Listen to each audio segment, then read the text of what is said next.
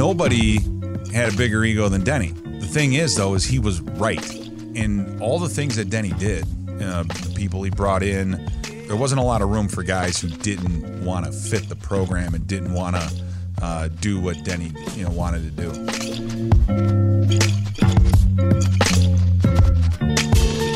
Good evening, everyone, and welcome back to another episode of Skol Stories. I'm your host, Mike Wobschall from the Vikings Entertainment Network, coming to you from TCO Studios in Eagan. Excited about tonight's show because we're going to have Vikings Radio Network analyst Pete Bercich join us in a little bit to talk to us about former Vikings head coach Dennis Green, who's going to go into the Vikings Ring of Honor on Sunday at halftime of the Vikings and the Bills game. Coach Green is going to be the 24th member of that vaunted Vikings Ring of Honor. Now, Dennis Green, a historical figure, not just for the Vikings, but also for the NFL. He was the third black head coach in the National Football League, the second one in the modern era. He's also credited with initiating a very popular, well-known, and still running NFL tradition called Community Tuesdays. So Dennis Green, a very influential person on and off the field at a local and national level. The fifth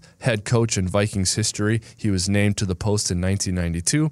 He was here for 10 seasons, and in those 10 seasons, he coached 171 games, guided the Vikings to 8 playoff appearances, 4 division titles, 2 NFC championship games. He goes down as the second winningest head coach in Vikings history, behind only Hall of Famer Bud Grant. Of course, Coach Green's 1998 Vikings had the highest scoring offense in NFL history at the time. So Dennis Green, a very influential member of the Minnesota Vikings, and has a well-earned place now in the Vikings Ring of Honor that will become official at halftime of Sunday's game. So Pete Bercich played for Dennis Green. He was recruited by Dennis Green, did not play for Dennis Green in college, but then Denny got him. He drafted him. We're going to get into all of that and more as we discuss the career and the legend of Denny Green with Vikings Radio Network analyst Pete Bercich. Here's our conversation with Pete. All right, Pete, so when you hear Dennis Green, what do you think about? Oh, my God. I mean, I think the first thing that comes to your mind are just some of his sayings, some of the things that you heard from him a number of times about, we march all night and fight all day and, things like that. There were a number of themes that he would bring up consistently, and those are the same things that I bring up to my guys, my players over at Hill Murray, and you look at Denny and his legacy. He's touched a lot of coaches that are still in the NFL. Yeah. A lot of former players that eventually became coaches in the NFL, and we all borrowed many things from him. But I'm unique. It's been unique for me in that I knew Denny when I was 18, as he was at Stanford at the time and recruited me. Wow. And so he and Coach Forrester, of all people, came out and visited in my house, and just had to deal with my dog. We had a big Rottweiler at the time, and so he came out. Back then you had to be accepted to Stanford before you could visit. So I went through that and visited out there. Chris Walsh was my host. Wow. No kidding. Yeah. And, you look back and you think about decisions that you made, and, California was just too far away. I took the visit. I remember half their weight room was outside under a tent. Jeepers. And to me, growing up in Chicago, I was thinking, this is crazy. How do you work out outside all year round? And a number of things. And Notre Dame was just a better fit for me, I think. And, it's amazing how, when I was drafted, and Denny Green was obviously the coach at the time, and he's like, "Oh, I didn't get you in college 4 years ago, and I got you now." So, right. and he said that many times. He said the same thing, I think, to Robert Smith when Robert was drafted. So, there's just so many of those little memories that pop into your head. I remember you saying during the preseason broadcast, the simulcast, Paul asked you for that 4th preseason game. Did you ever go through a preseason where you were afraid you were going to get cut after this game? And you say, yeah, every year. Every game, every year. So, what was that like with Denny? Practicing for him every day in the preseason, wondering if you're going to get cut. He had this joking relationship with you where it's like you still felt like I could get cut any year. Well, yeah, you never got that you never got that from a coach, period, was, it's okay, go ahead and, find a place to live or settle in, or, you never really had that security. So, for us, the way Denny just ran his program, there were a few things that were tolerable and a few things that weren't. I mean, being on time, let's say, for example, was a big thing of his. And, he would always say, you can ask anybody who played for him, he's like, I won't fine you, but I will cut you. Yeah. And believe it or not, he did cut guys that, that just didn't make it a priority to show up on time. Those kinds of things. So every time you had a meeting or whatever, you always set 2 alarm clocks and, did those things to make sure that you were on time because it was that important. And, you just didn't want to give the coaches or the front office or whomever any reason to cut you other than your performance. And then the performance week in and week out, it was, there was always draft picks. There were always people that that you were fighting with to get on the field, and being on the field was the main thing. Yeah. You didn't want the other guy to get more snaps or anything like that. So a little different time back then, I think, but in a lot of ways exactly the same. That security is just never there. I believe there was a line when Denny was hired about, hey, there's a new sheriff in town, boys. And so he kind of had a nickname of the sheriff. Mm-hmm. But at the same time, if you listen to some guys like Randy Moss as an example, he'll talk about how Denny really knew how to speak to me. So he had this persona of the new sheriff in town, and look out, I'm going to cut you. Right. But he also had this reputation of being like a player's coach. And, right? and I think, and that carried over quite a bit. Is when I was here and when I first got here, what kind of amazed me were when people would ask me, how do you like playing for Denny? And I'd say, I love it. We love it. We love playing for him. And they would just kind of look at you funny because I think from what they had known and what they had heard, Denny was never a friend of the media, so to speak. And they just were surprised that the players loved him, and by players coach, I think that entails a few things. I mean, when we'd be in camp and there was supposed to be some type of required meetings and things like that. I remember we had one time and the person who was supposed to speak was late.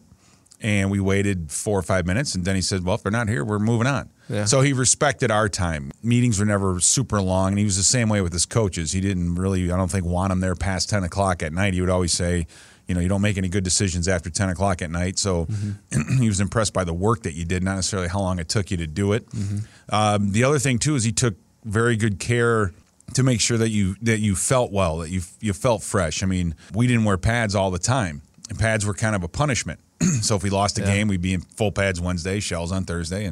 But if we won, then we wouldn't have the pads on. So I think for us, the motivation to win was there because then Wednesday wasn't as much of a meat grinder. And, even guys like Chuck Knox Sr., the longtime coach, who would say, there are 2 kinds of players. You have guys that have to follow rules and guys that have to follow guidelines. And if you don't know which pile you're in, you just come see me and I'll let you know. But Denny did, he did know how to, number one, identify people that would fit and that could fit, and then handle those egos and attitudes and not let those things get out of control. And that's where I go back to the new sheriff in town comment was nobody had a bigger ego than Denny.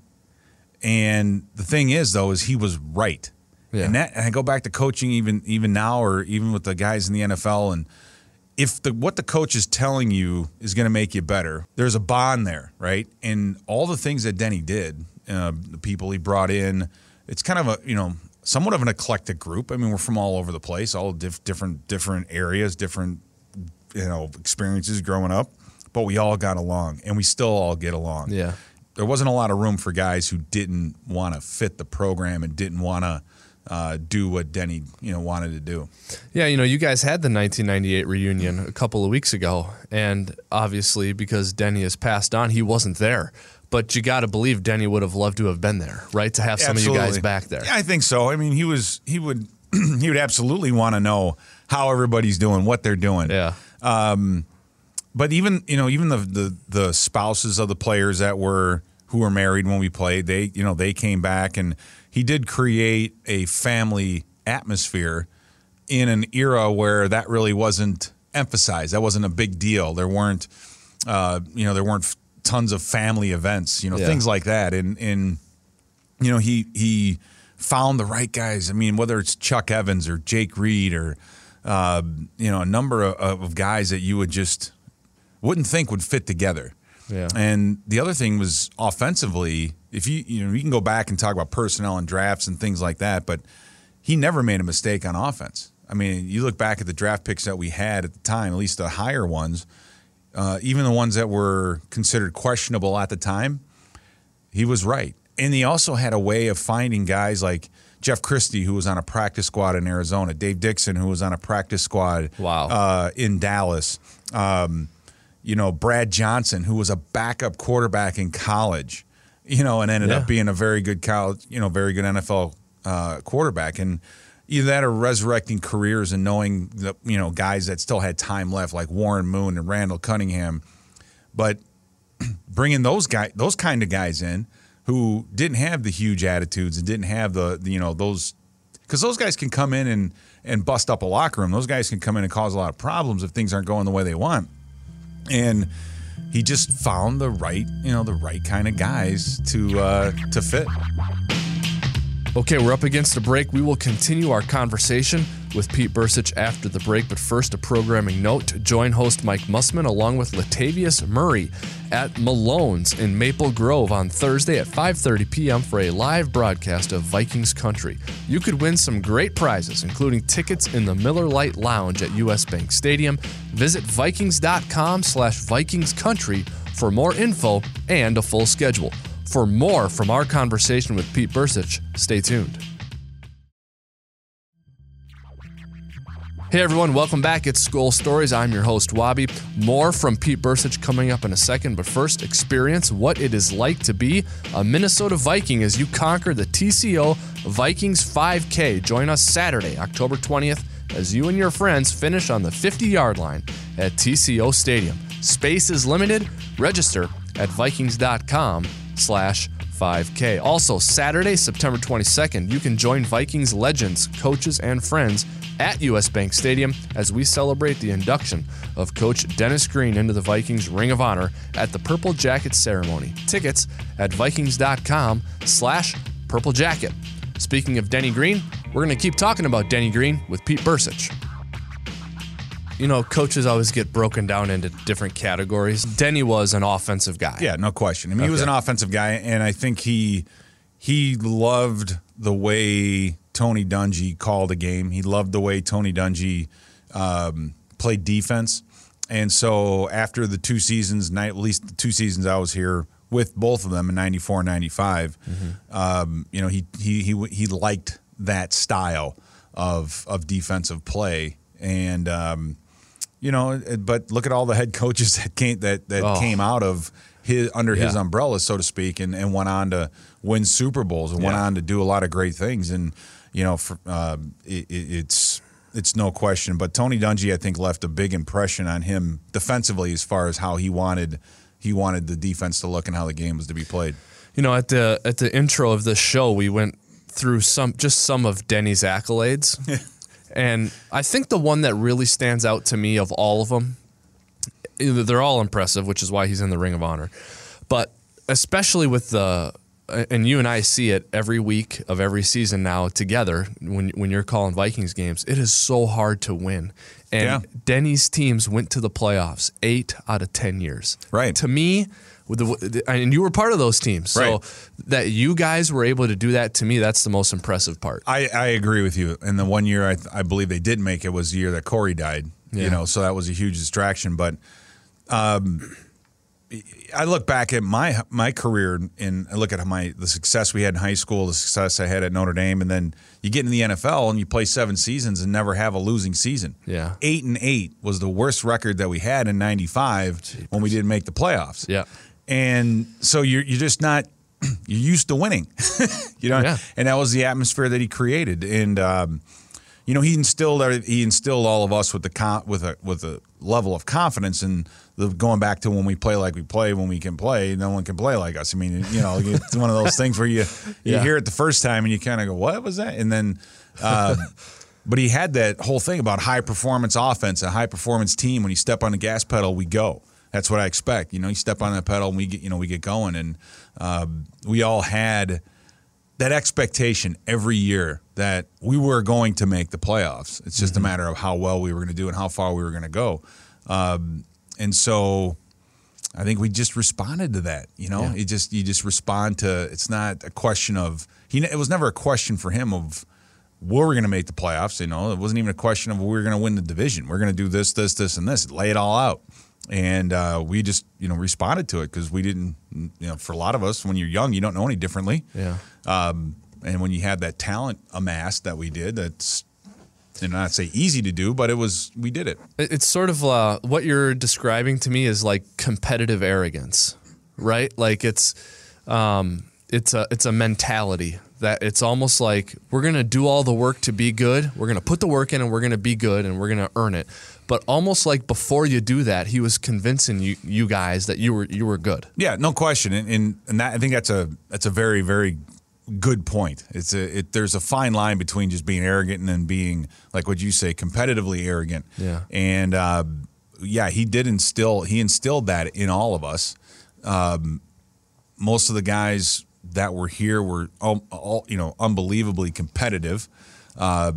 High motor kind of guys. I mean, you look at a John Randall, who, again, another guy that was not even drafted, who's in the Hall of Fame, but the work ethic that he had. You had enough of those guys around that were leaders. They were definitely leaders in the locker room, on the field, off the field, all those things. And he put those guys in key positions and he just kind of let it happen. I kind of want to pivot to the current Vikings here. And the way I'm going to do that is, you mentioned some of the coaches who worked under Denny.